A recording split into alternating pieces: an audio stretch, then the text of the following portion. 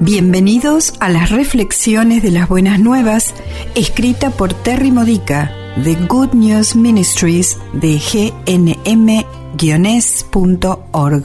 Edificando tu fe para la vida diaria usando las escrituras de la Misa Católica. Martes de la 12ª semana del tiempo ordinario. El tema de hoy es el camino solitario hacia la puerta estrecha. ¿Te has sentido solitario debido a tu fe cristiana? ¿Tienes suficientes compañeros en el camino de la santidad? Cuando Jesús dijo, como vemos en nuestra lectura del Evangelio de hoy, Mateo 7, versículos 6 y 12 al 14, que el camino al cielo es estrecho, tenía una docena de amigos que vivían en comunidad cercana con él, varias amigas mujeres, a menudo incluyendo a su madre, y un gran contingente de seguidores que aprendieron lo suficiente de él como para salir a predicar, sanar y echar fuera a los demonios. Pero el camino al Calvario iba a ser tremendamente solitario. La santidad es un camino áspero para recorrer, no solo porque nos seguimos tropezando con nuestras propias tendencias al pecado, sino también porque nos encontramos con compañeros de viaje que eligen no mantener el rumbo. También corremos entre los perros y cerdos que Jesús mencionó, personas que no quieren aceptar la verdad sobre la vida en Cristo ni poner todo esfuerzo en ser más santos.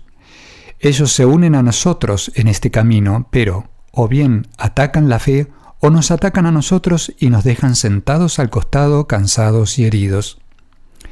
Y mientras esperamos que alguien venga y atienda nuestras heridas, nos damos cuenta que muy pocos se detienen a ayudar, que muy pocos entienden nuestras necesidades y muy pocos han sanado sus heridas como para darnos lo que necesitamos.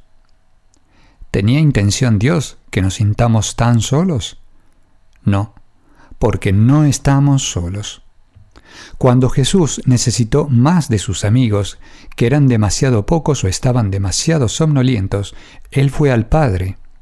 Siempre nos sentimos algo solitarios aquí en la tierra, porque el abrazo del Padre no es un abrazo físico, pero necesitamos nunca sentirnos solos. Un hábito de oración profunda nos pone en contacto con la realidad de que Dios está con nosotros en cada paso del camino. Jesús está justo al lado de nosotros, sosteniendo nuestra mano, besando nuestras heridas, llorando con nuestros dolores, riéndose de nuestras bromas, bailando en nuestras alegrías. La compañía humana es igualmente importante. Jesús pasó tiempo con los que llegaron a ser especialmente cercanos a Él. Incluso mientras que sufría en la cruz, experimentó el amor eterno y la lealtad de dos personas, su madre y Juan. Mientras cuelgas de tu propia cruz, ¿quién está a los pies de ella llorando?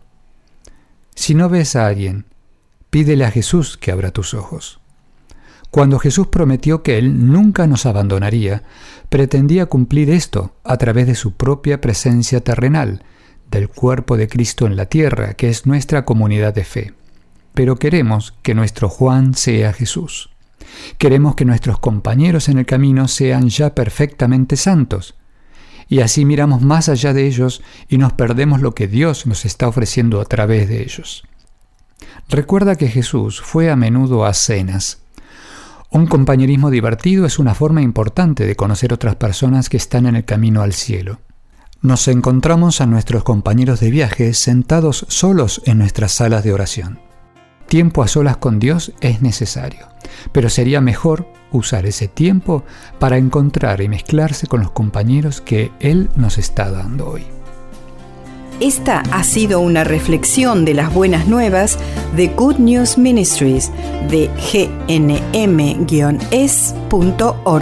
Para más edificadores de tu fe o para conocer más sobre este ministerio, ven y visita nuestro sitio web. Encontrarás reflexiones para recibir por correo o por mensaje de texto, retiros en línea, recursos de oración y mucho más para ayudarte a conocer el amor del Padre, para acercarte más a Cristo y ser lleno del Espíritu Santo. Visita hoy gnm-es.org.